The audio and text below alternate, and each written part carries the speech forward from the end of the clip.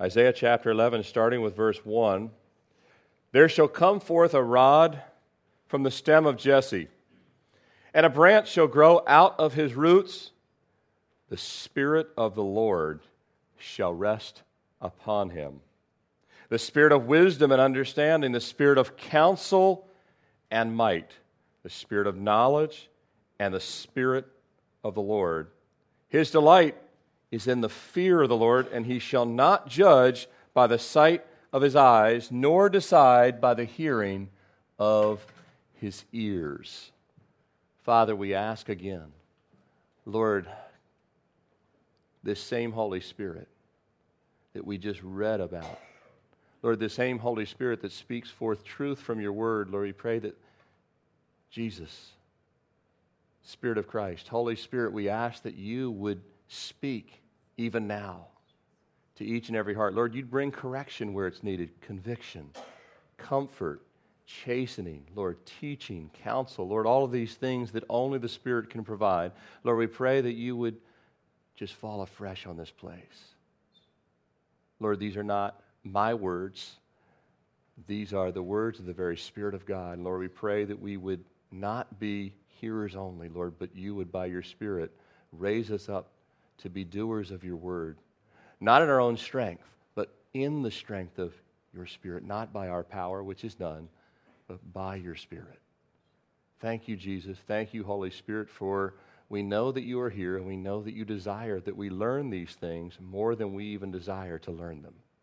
In your name we pray. Amen. Who is the Holy Spirit? What is the work of the Spirit? What is the ministry of the Spirit? Does the Spirit operate differently today than in times past? That's a valid question that many people ask. Is the Spirit of God overemphasized, or is it underemphasized? Is the Spirit's ministry misunderstood? Is it misrepresented? Some of these questions and others along these lines, I hope that we'll be able to answer, and they'll be clarified in our study together this week and next week. And frankly, we would need many more weeks to study all the facets of the Holy Spirit. This is something I felt led to do in anticipation of our study of the book of Luke, because the Spirit, I want us to be able to see it moving through the whole study of the book of Luke. And I also feel that the Lord wants us to understand the work of the Holy Spirit as it relates to us praying for revival. So those two things working in concert are going into the book of Luke, and also as we're praying for revival, and really that we would be the Spirit-filled men and women of God that God's called us to be. But all of these questions and many more abound in the body of Christ, don't they? Some of the names of the Holy Spirit that you may or may not be aware of, all these are in the Scripture.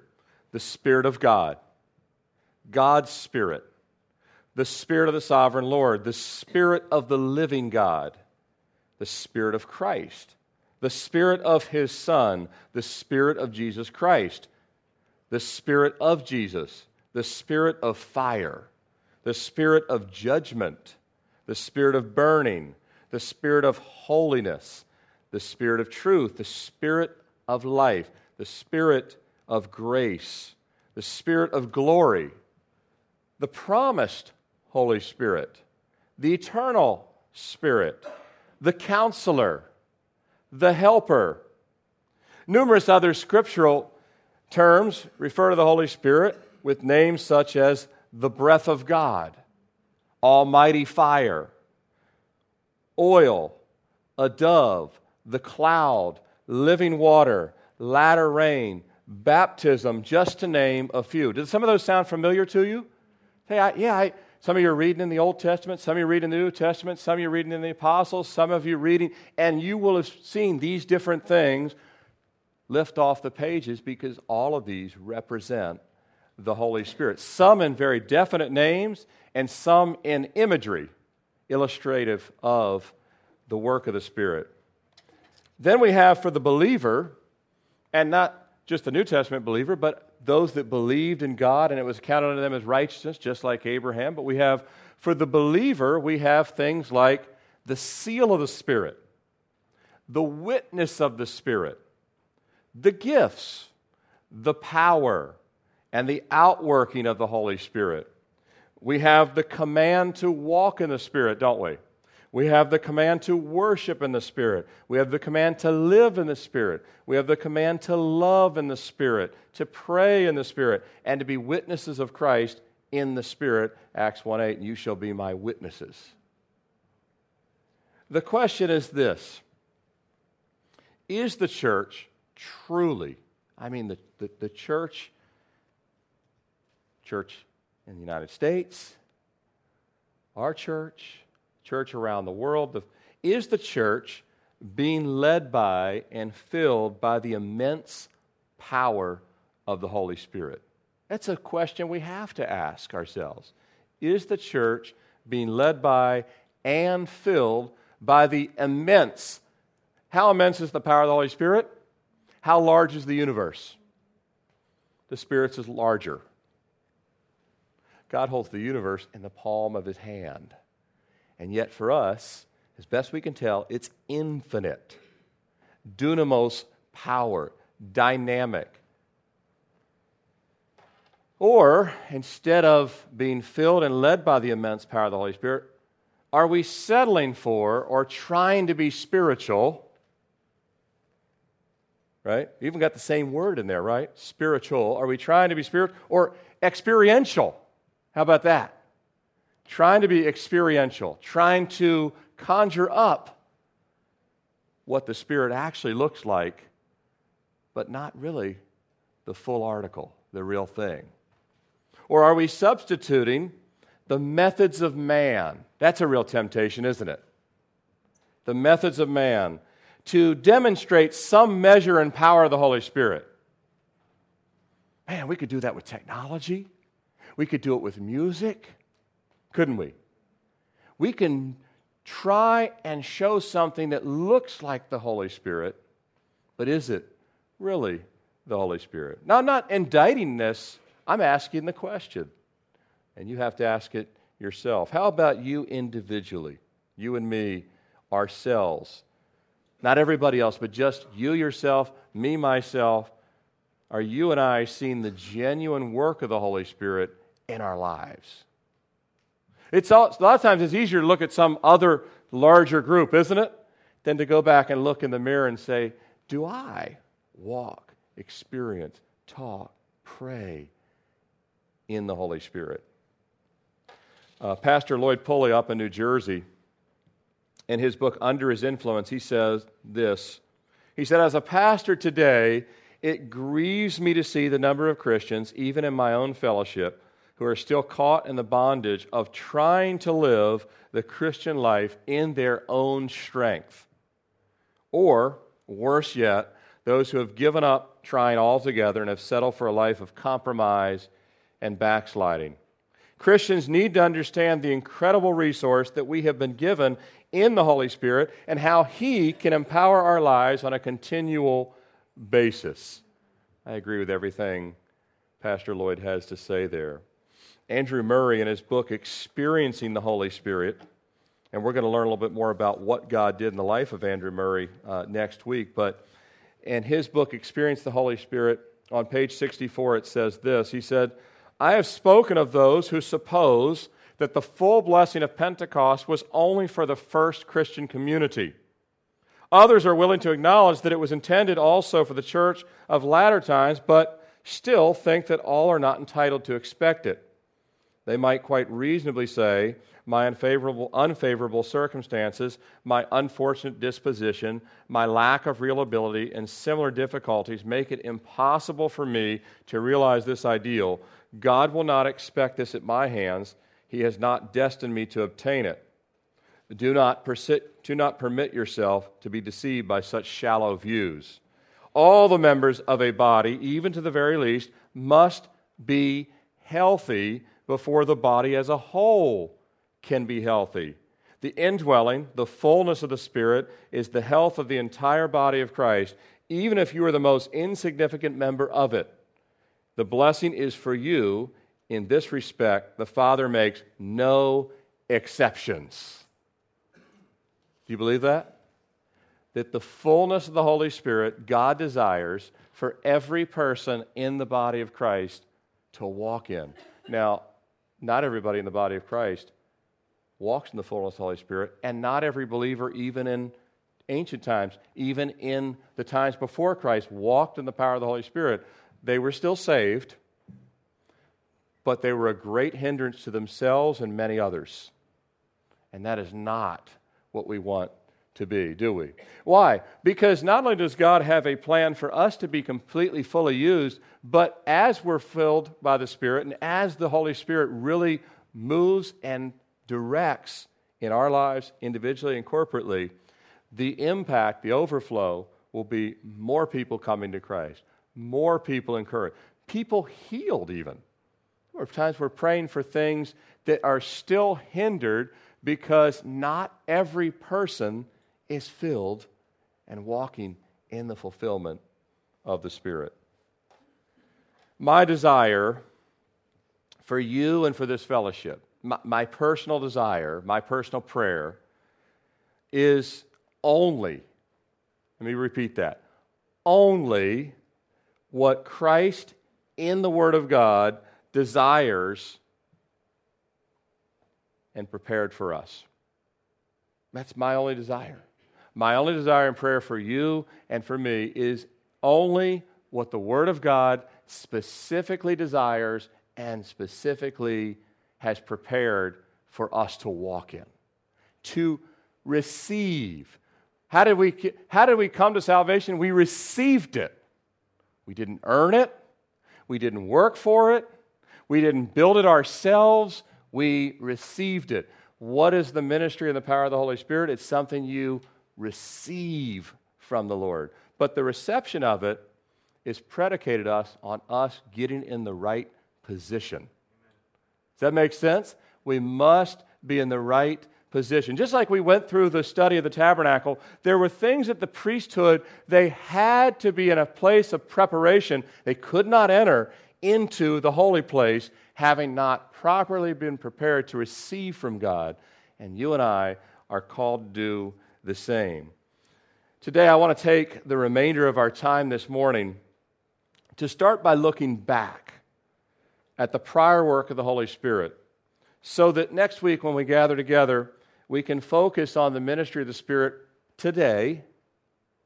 We'll look at some of today as well, but I want to look at today through the lens of going back. We need to go back first and look what God has done through the Spirit, through the Scriptures, and then we'll bring it forward to where we're at right now, and then we'll even continue that to much greater extent next week. But we want to focus on the ministry of the Spirit and, again, His desire for our lives and how the Spirit has always been the foundation of the ministry of God.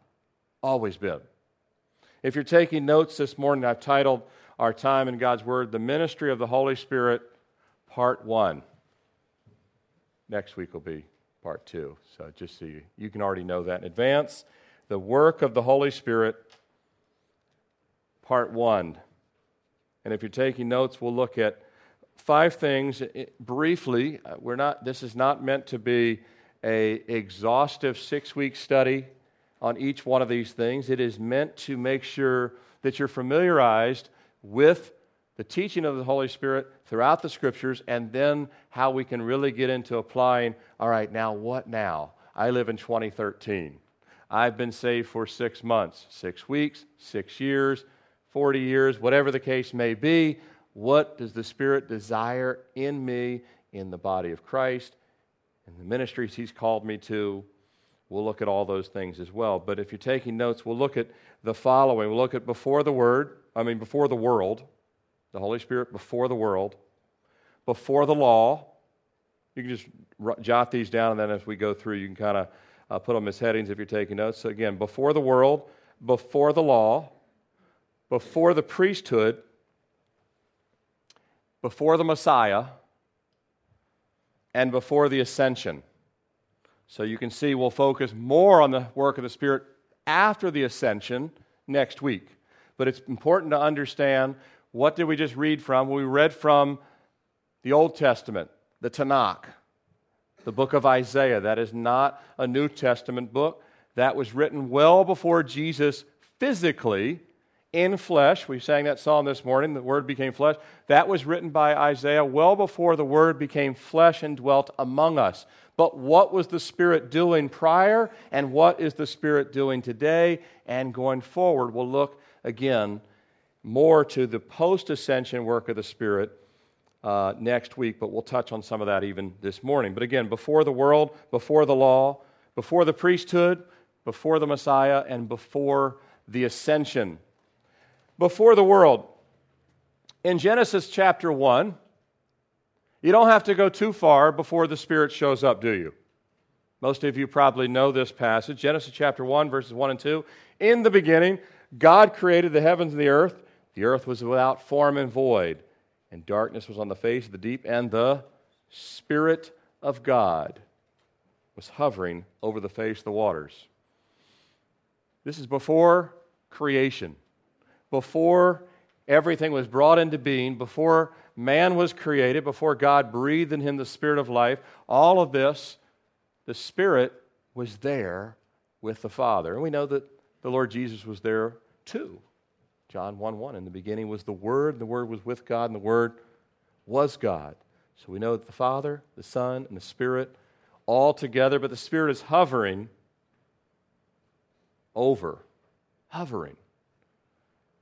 This would not be the last time the Spirit would hover over what God had, or whatever work God was doing. And this initial work was the work of creation. We're all living witnesses of that original work, aren't we? The Spirit hovering over, speaking, breathing into existence. This in the beginning, even in verse 1 though, in the beginning God. The Hebrew word is Elohim. I'm sure you've heard that word before, or many of you probably had. It's actually a plural word of the singular word El. So Elohim is plural, so we even see in the first verse an allusion to the Holy Spirit in the context of the Trinity or the Godhead.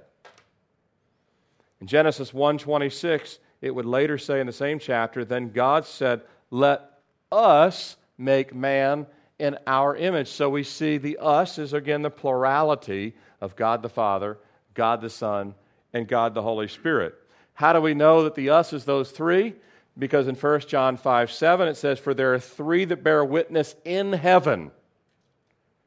The Father, the Word, John 1:1, and the Holy Spirit, and these three are one. They bear witness in heaven. They've always been in glory together, God the Father, God the Son, God the Holy Spirit. And in the Trinity, the decision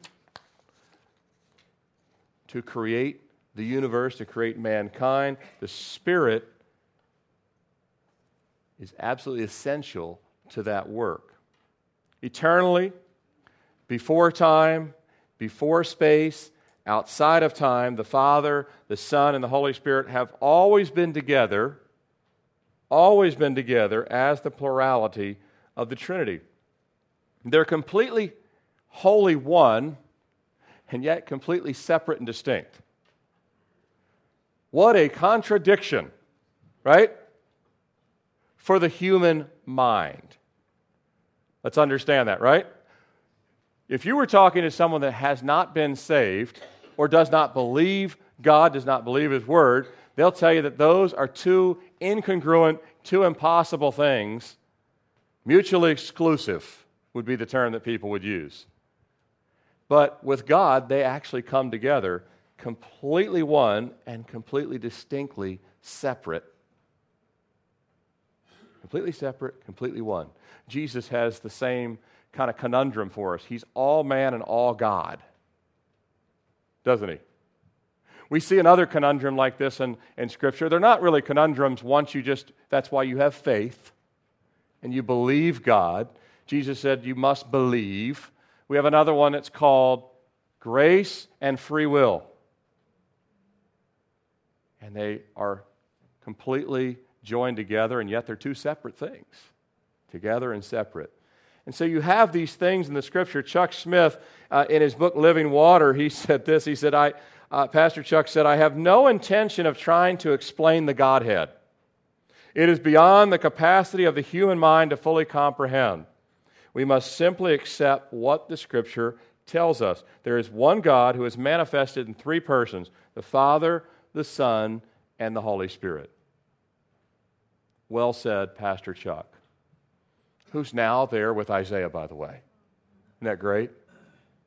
G. Campbell Morgan explained the enigma in the intellectual grasping of the Trinity, which again is very difficult. He said, the idea of one essence subsisting after a threefold manner and in a trinity of relationships finds nothing in the phenomenon of nature upon which it can fashion as a sufficient symbol. Let me interpret that for you. G. Campbell Morgan wrote that was back when schools were really good, by the way. In other words, there isn't a known symbol, form, or entity in the entire physical realm, or of the entire universe even, that can adequately illustrate or explain the triune nature of God. There's no example of it. God just says it. Isn't that cool? I like that there's things about God that no pastor, theologian, or anyone can explain whatsoever. It's one of the reasons He's God. Of the many reasons. There are certain things about God that He will never, ever have to prove. He simply says them. He says, I am three and I am one. And the three are never apart, and yet the three have a distinct work. Mark 4:11, it cites the mystery of the kingdom of God. In Romans 16:25, we have the mystery kept secret since the beginning of the world. In Ephesians 1:9, we have the mystery of His will. In Ephesians 3:4, we have the mystery of Christ. In Colossians 2:2, we have the mystery of God, both of the Father and of Christ. And in 1 Timothy 3:16, we have the mystery of godliness. Even the writers of Scripture recognize that things they did understand still were beyond their understanding. That there was a mystery behind all of the great truths in Scripture, that God gives us more than enough to understand, but understanding that some of it is still beyond our comprehension. And although we cannot even come close to fully understanding all the glorious mysteries of God the Father, God the Son, and God the Holy Spirit, we are given very clear and straightforward understanding of those things God wants us to know. Would you agree with that? How many of you parents have explained every single thing about your life, marriage, and everything else to your young children? Of course not.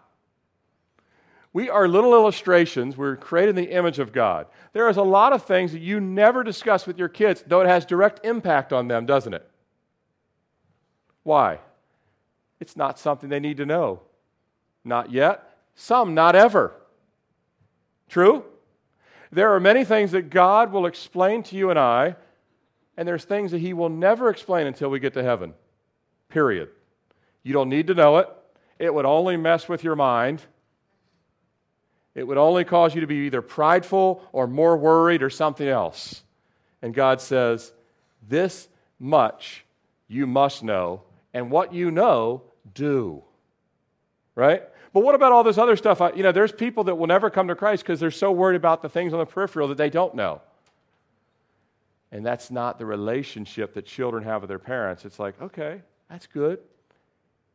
So God's given us more than enough. Would you agree God's given us more than enough straightforward understanding? So much that even a child can understand it. The Scriptures tell us.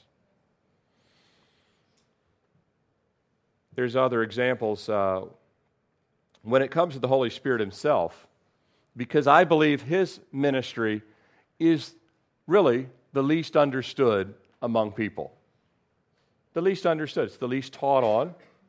It's the least understood. The people roll right over those passages and don't really capture what the Lord is wanting us to understand. But we do understand, I think, more clearly out of the gate some of the character and nature of God. For example, John 3:16, we know, for God so loved the world that He gave His only begotten Son. So we understand the character of God, that He loves the world, that He gives forth His only begotten Son. We understand the earthly ministry of Jesus. We understand that He came specifically to die for sins. We understand that He came to teach, that He came to disciple. We understand that ministry. But less of the Holy Spirit, even though the Scriptures are very clear, we can see very distinct aspects of the Spirit's ministry, the character of the Spirit, the work of the Spirit. We know in the lives of the children of God, that there are three empowering interactions with the Holy Spirit. The Spirit is with us, in us, and upon us. Three empowering interactions. That this is what the Spirit desires in every single believer. That He be with us, in us, and upon us. Not every believer is experiencing all of that. Anyone that's a believer definitely has the in. That's the indwelling of the Holy Spirit. But not every believer is experiencing the with and the upon. Does that make sense? Saved? Yes. Sealed until the day of redemption. Name written in the Lamb's Book of Life. But the with the Spirit and the Spirit upon, this full blessing of the Spirit that God desires that we would have. Now, in the New Testament, I'll give you an illustration that kind of helps understand the ministry of the Spirit and the ministry of Jesus Christ. Look at them side by side, and you'll see that it's a very similar view. Jesus said He did not come to get rid of the law, but to what? Fulfill it.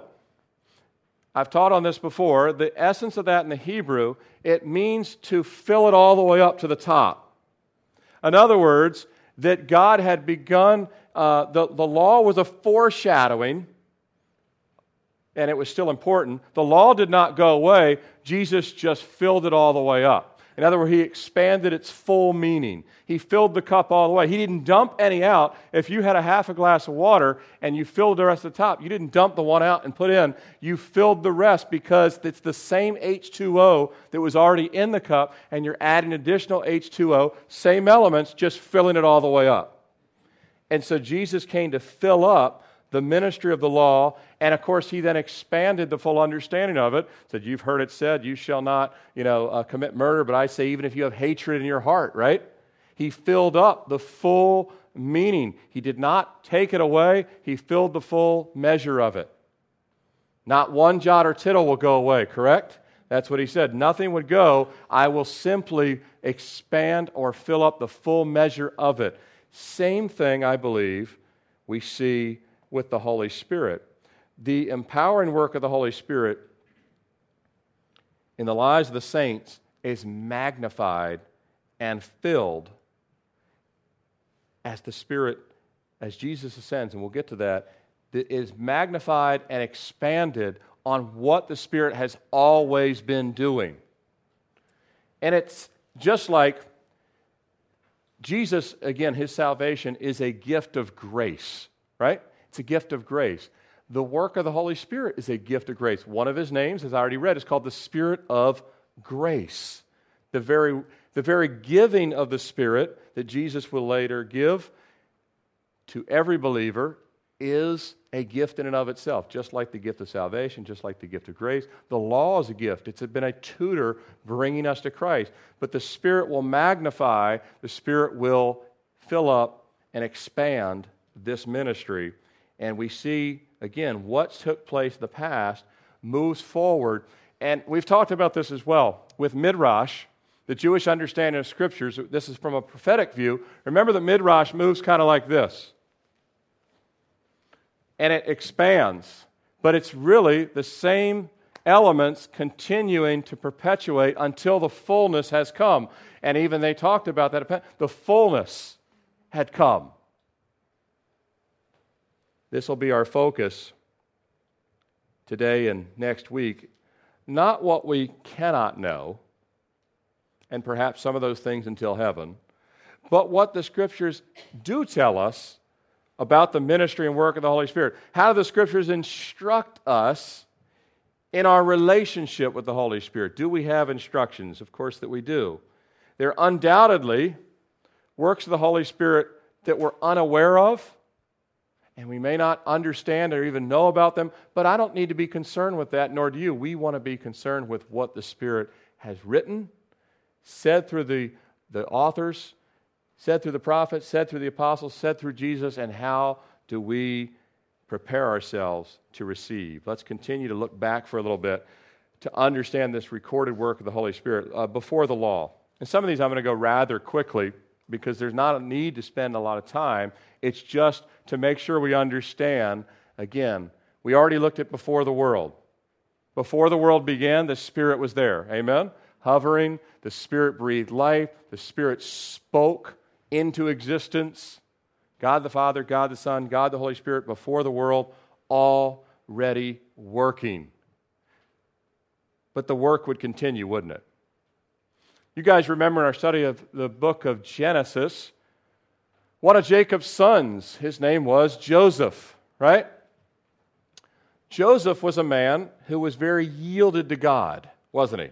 Even from the time he was young, his father noticed it, his brothers loathed it, right? He was very yielded to the Lord. This is key. Wherever we see the work of the Holy Spirit in the lives of individuals, they were yielded men and women, weren't they? He doesn't work in the lives of rebellious, but yielded men and women. Genesis 41, verse 38, and Pharaoh said to his servants, can we find such a one as this, a man in whom is the Spirit of God? And Pharaoh said to his servants, can we find such a one as this, a man in whom is the Spirit of God? Now, a couple things stand out that you may not... one, you may hear some teaching today that the Holy Spirit is only in New Testament believers.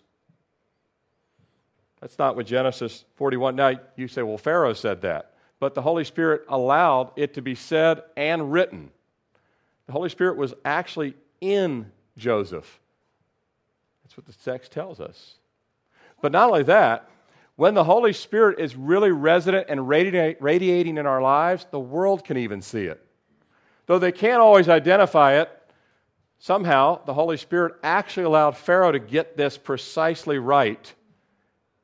And God does that. You know that God has spoken truth to unsaved men in the Bible and women on a number of occasions. That kings of Babylon and kings of Egypt and kings would actually receive a truth from the Lord. That doesn't mean that they themselves were followers of God. But Pharaoh recognized that Joseph was filled with the Spirit of God. Whether he himself wanted to follow that same God, different story. But he recognized that Joseph was filled with the Spirit of God. And we know that saints in the Old Testament could be filled inside with the Spirit of God. Now, again, we'll let that thought just stay there and we'll go forward because the point is not to dissect that, but just to know that in the Old Testament, yes, saints were indwelled by the Holy Spirit, but not necessarily at all times. Does that make sense? Not necessarily at all times, and not necessarily all saints. Again, their sealing, their name in the Lamb's Book of Life, their hope of redemption, all of those things secured by the Spirit. But here we see that Joseph is a man who is indwelled by the Spirit of God. That's before the law. What about before the priesthood? The law would come with Moses, but even when Moses came and the law was given, the priesthood was not in operation immediately. Remember that Moses was given the law, but it wasn't until they consecrate the tabernacle that the priesthood is put into practice, and then they begin to follow the order of the priesthood. But Moses was already with the law before the priesthood was put into full operation. But we see in Exodus 31, we just left the book of Exodus, but back in the 31st chapter, you guys will remember, in verses 2 or 3, it says, see, I have called Bezalel, the son of Uri, the son of Hur, of the tribe of Judah, which is not the Levitical tribe, and I have filled him with the Spirit of God in wisdom and understanding and knowledge and in all manner of workmanship. Notice here, Bezalel is from the tribe of Judah. The priesthood is from the tribe of Levi. But Bezalel is also filled with the Spirit of God. We see the indwelling again. He is given the indwelling of the Holy Spirit. And we see that the manifestation of that, he was given wisdom, understanding, and knowledge. Remember back in Isaiah 11 where we started, we see these same elements in the sevenfold work of the Holy Spirit. By the way, in Isaiah 11, we see the same mention of the seven spirits of God in Revelation chapter 3, verse 1. We see the same mention of, and it's just called the seven spirits of God, but it's the same sevenfold work of the Spirit. And really, all of the ministry of the Holy Spirit outflows out of those elements of the Holy Spirit. So anything else you see, where truth is, you'll find love. Where truth is, you'll find grace. All of those other things that come from the Spirit. But if you and I want to walk in wisdom, we want to walk in understanding, going back to Isaiah 11, and the Spirit of the Lord shall rest upon him, the Spirit of wisdom and understanding, the Spirit of counsel and might, the Spirit of knowledge and the fear of the Lord. Joseph had it. Bezalel had it. Didn't they? Both had it. Both had the Spirit of wisdom, Spirit of understanding, and both were indwelled by the Holy Spirit. Truly wise men are men filled by the Spirit. What about before the Messiah? Before the Messiah. Turn with me to this passage, Numbers chapter 11. Numbers chapter 11.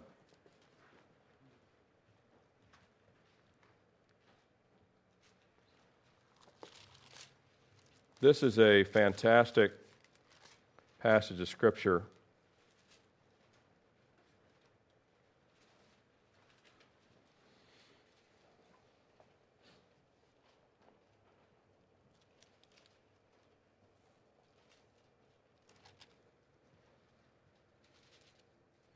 Numbers chapter 11. Now, in the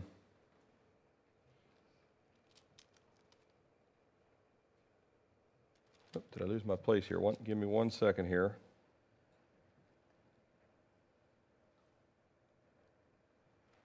We'll come back to 20. Look for just a second at what kind of leads up to this, what takes place. In verse 14, this is Moses speaking.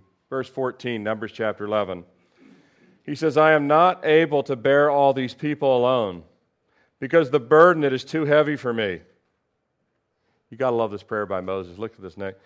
If you treat me like this, please kill me right here and now. If I have found favor in your sight, do not let me see my wretchedness. Now, back in the verse 12, he said, did I carry them in the bosom? Did I nurse them as a child? The children of Israel were weeping and complaining and driving Moses batty. And he couldn't take it anymore. And he felt all alone. He said, God, if you love me, please kill me. And give them a new leader. That's what Moses said. But it was out of that cry of desperation that we see a work of the Spirit take place here. And this again, but long before Jesus appears physically on the scene. Jesus does appear in the Old Testament, but again, physically would come later. Drop down to verse 24. So Moses went out and told the people the words of the Lord, and he gathered 70 men of the elders of the people and placed them around the tabernacle. Aren't you glad we just finished the tabernacle? You kind of understand what's going on here.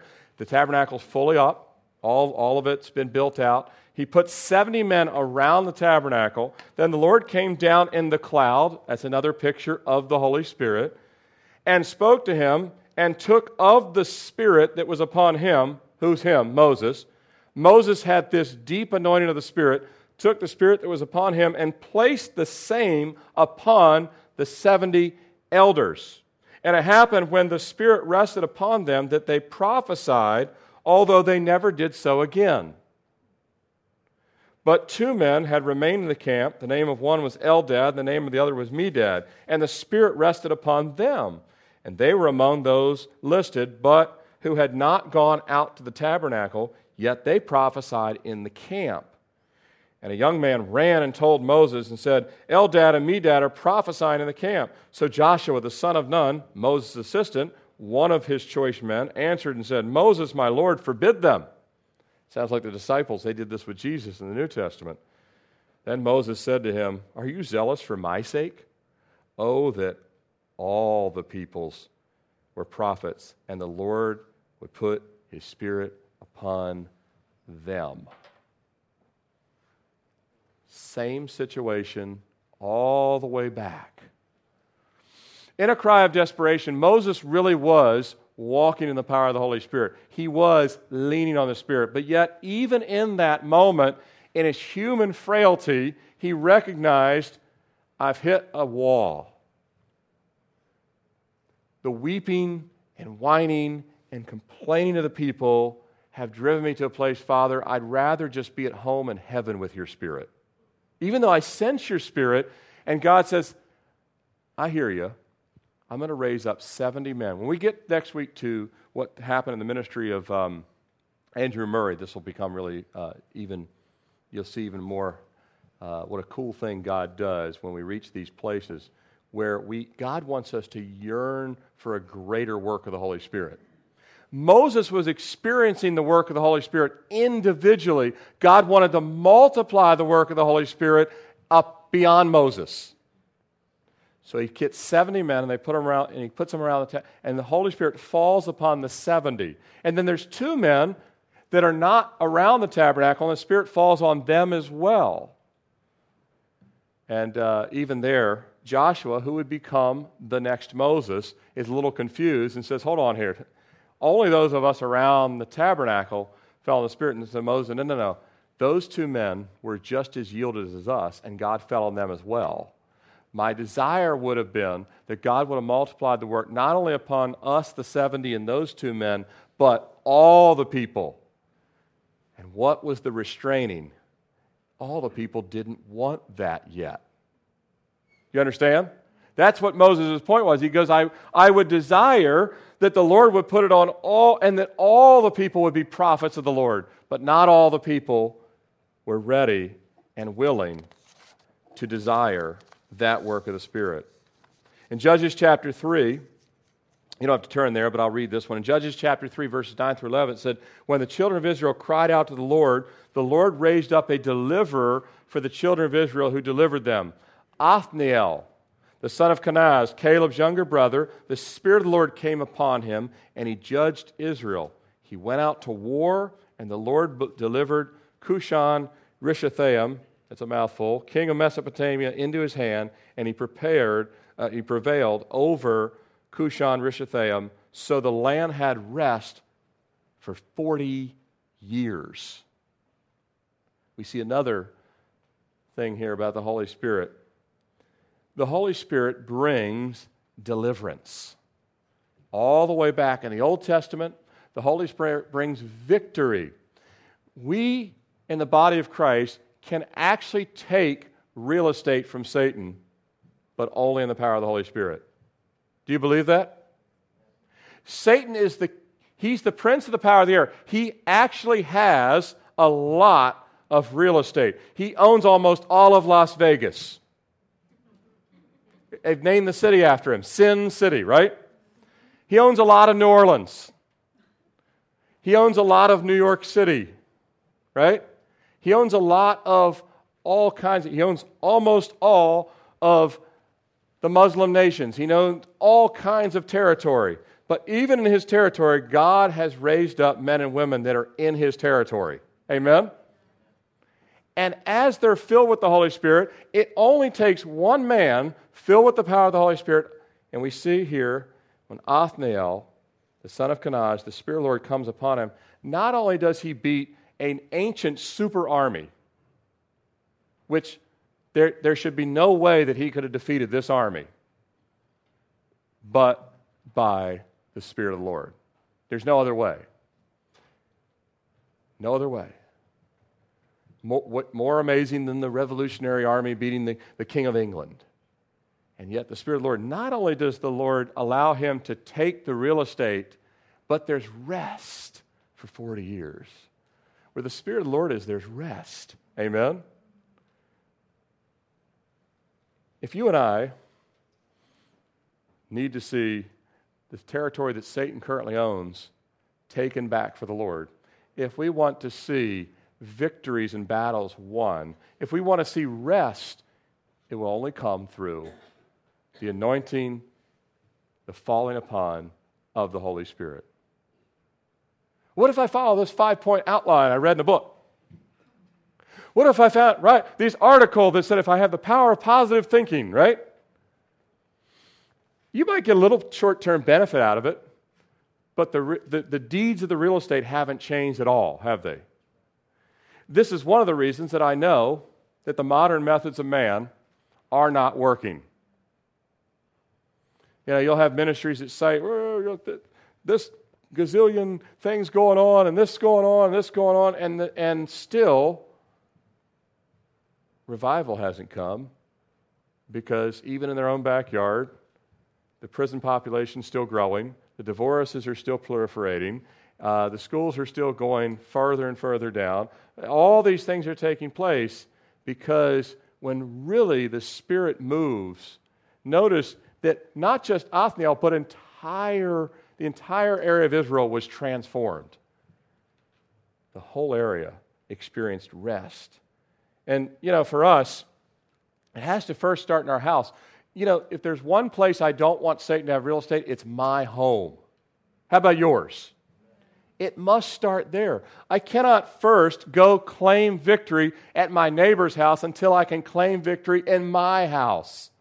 That's why Joshua said, as for me and my house, we will serve the Lord. When salvation came to Cornelius, it came to him and his whole house. When the Philippian jailer got saved, it came to him and his whole house. When the Spirit of God falls and delivers the man of the house, he often will deliver the whole house. Then that army can go forward in battle. Your little family. This little family. God doesn't need as many people that are here today to wage war. He took David and 5 smooth stones. Amen? The whole army was completely impotent and worthless. One man filled with the power of God goes and defeats the giant. That's what God is saying to us. In Nehemiah 9:20, it says, you also gave your good spirit to instruct them. Nehemiah 9:30, it says, yet for many years you had patience with them and testified against them by your Spirit in your prophets, yet they would not listen. We'll see this in the New Testament. Another ministry of the Holy Spirit, well before Jesus comes physically to the earth, is the Holy Spirit not only would deliver, the Holy Spirit would not only give wisdom, the Holy Spirit would not only give deliverance, the Holy Spirit would not only give rest, the Holy Spirit would not only raise men up, would raise up a nation, but he also would speak those words of conviction and truth. And he testifies, the Old Testament, and he testifies now, to what we must be doing. He testifies what's wrong in our life, doesn't he? He identifies, this is not of me. He identifies, you're off course. He did it with Israel. He does it with us. He does it with the church. He does it with you individually. All of these things were before the Messiah. And then lastly, let's look this morning at before the ascension of Jesus himself. Now, Jesus comes, and we know that his singleness of purpose was he had the cross and the joy set before him. His whole life was lived to go to Calvary. Everything else that he did in his life was still ordained by the Lord. The teachings, the ministry, the discipleship. We're going to be in the book of Luke together. We're going to learn a lot from Jesus. But while he was teaching, he was always fixated on going to the cross, redeeming mankind from death and from sin. But what was the Spirit doing? What was the role of the Spirit in the life and ministry of Jesus before Jesus went to the cross and then ultimately before the ascension? And of course we know that after the ascension will come Pentecost, which is 50 days after Passover. And there we start to see this expansion or fullness of the Spirit take place. But before we get to all that, and that'll be more of next week, what was the Spirit doing before the ascension? Well, in Matthew chapter 1:20, Joseph was none too excited about finding out that Mary was pregnant, right? And the angel says, Joseph, son of David, do not be afraid to take Mary your wife, for that which is conceived in her is of the Holy Spirit. Holy Spirit. The life and ministry of Jesus began with the Spirit. There's a parallel for you and I. Our conversion began with the Spirit. Right? The Spirit is the one that illuminated you to truth. The Spirit is the one that illuminated you to conviction. The Spirit is the one that illuminated you to say, it doesn't matter what your friends think, you must come. And the Spirit is the one that began the ministry of Jesus, and the Spirit is the one that begins your ministry with conversion. Then, in Matthew 3:16, we see when he being Jesus, had been baptized, Jesus came up immediately from the water, and behold, the heavens were opened to him, and he saw the Spirit of God descending like a dove and alighting upon him. Next thing we see in the ministry of Jesus here is that the Spirit, the ministry of Jesus, is witnessed or verified by the Holy Spirit. Does that make sense? It's verified. Now, it didn't only get the Spirit's verification, the voice of God also spoke. Remember, this is my Son in whom I am well pleased. God the Father witnesses it. The Spirit verifies it. And of course, the Son is literally there. You can see Jesus with your own two eyes. God the Father, God the Son, God the Holy Spirit, right? So Jesus is there physically. The Spirit descends like a dove, witnessing or confirming or verifying that this is the Son of God, and then God the Father speaks from the heavens. So we see the Spirit witnesses or bears witness that Jesus is the Messiah. The Spirit is our seal and bears witness that you and I are the sons and daughters of God. The Spirit seals us until the day of redemption, says, Tim belongs to Jesus. You, or whatever your name is, belong to the Lord. He witnesses and verifies. He comes and seals. And we'll look at more of this again next week. Matthew 4:1. Then we see, then Jesus was led up by the Spirit into the wilderness to be tempted by the devil. What is the Holy Spirit doing here? Leading Jesus to the actual den of Satan.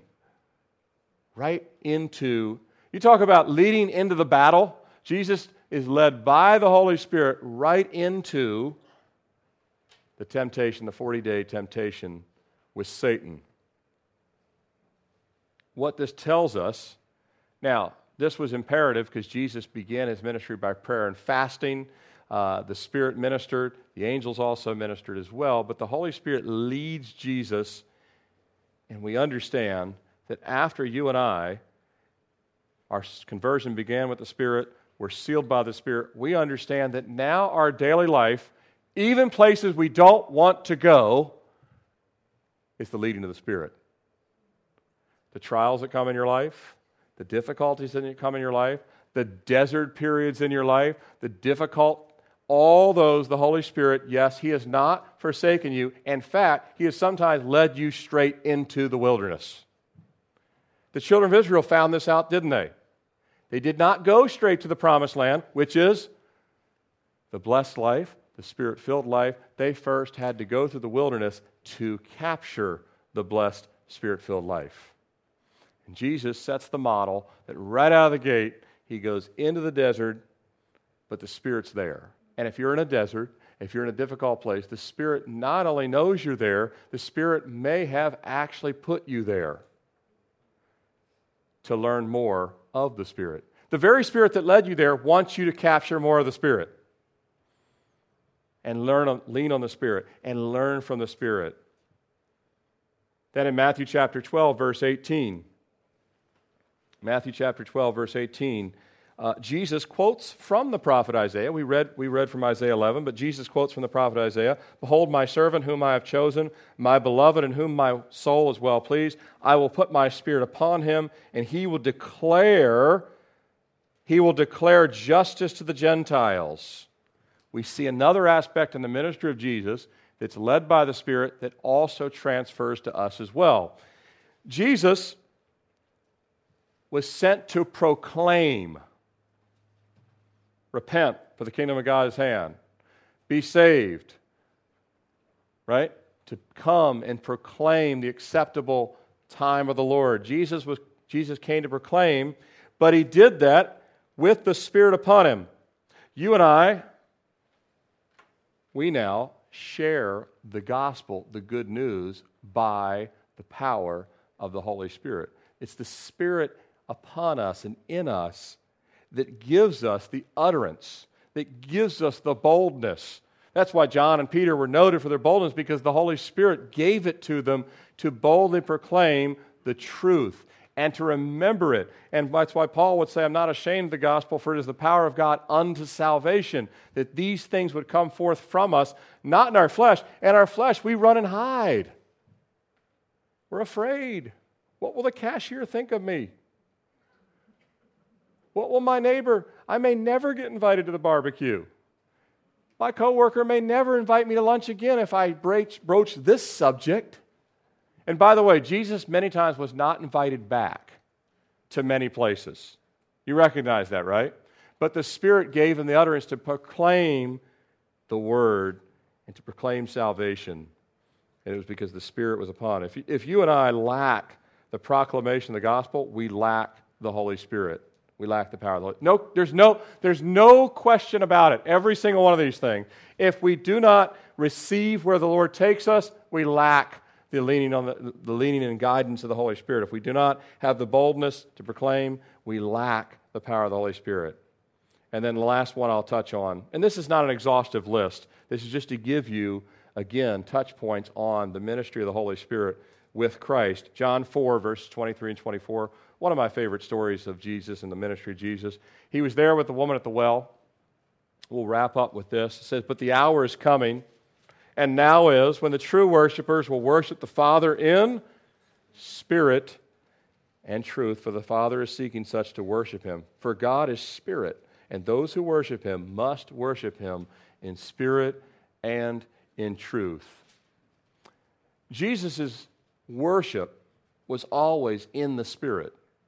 You and I, we cannot truly worship. We can have something that might look like worship, but it will not be true worship unless it's in the Spirit.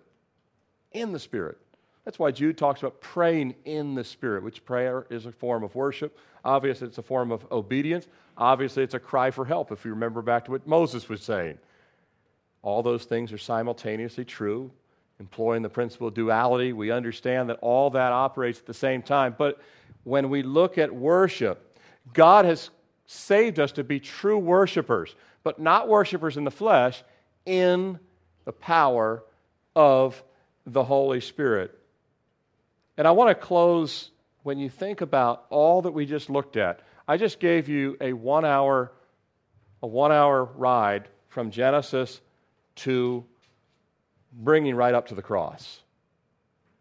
In that amount of time, I want to go back to one of the most simplistic things that may escape our attention. The primary name, Holy Spirit. What comes before the word Spirit there? Holy. This is the essence of the Spirit of God. What do the angels say nonstop in the presence of God? Not love, love, love. Not grace, grace, grace. Holy, holy, holy. Not even judgment, judgment, judgment. Holy, holy, holy. The tabernacle was given the exact dimensions. What was the name of the place where the Ark of the Covenant would be? Holy of Holies. The Holy Spirit is given to the children of God. We understand all the work He's doing in the world. We understand His work in creation. We understand His raising up a nation. We understand, but individually, just like His name says, holy, just like the presence of God, just like the Holy of Holies, what the Holy Spirit is doing, what Jesus Christ, the Spirit of Christ, the Holy Spirit is doing and desiring to do is to make you and me holy. When we're holy, what's gone? Well, the spirit of pride, goodbye. Right? The spirit of this world, goodbye. The spirit of self-reliance, goodbye. The spirit of heaviness, goodbye. The spirit of depression, goodbye. When holiness is there, when the Holy Spirit takes control, we become holy vessels. Not holier than thou vessels, holy vessels. Holy vessels are not holier than thou. They are woe is me, for I am undone vessels. But then, you saw how Moses' crying out brought a mighty wave of 70 men rose up, and the Spirit fell, and then many prophesied. It was in the non-self-reliance, and Moses becoming more of the nature of the humble servant of Christ, saying, not my will but thine, I cannot do this, I'd rather be dead, and in your presence, God says, you've just emptied a little bit more of yourself. Then He pours in. Let's close.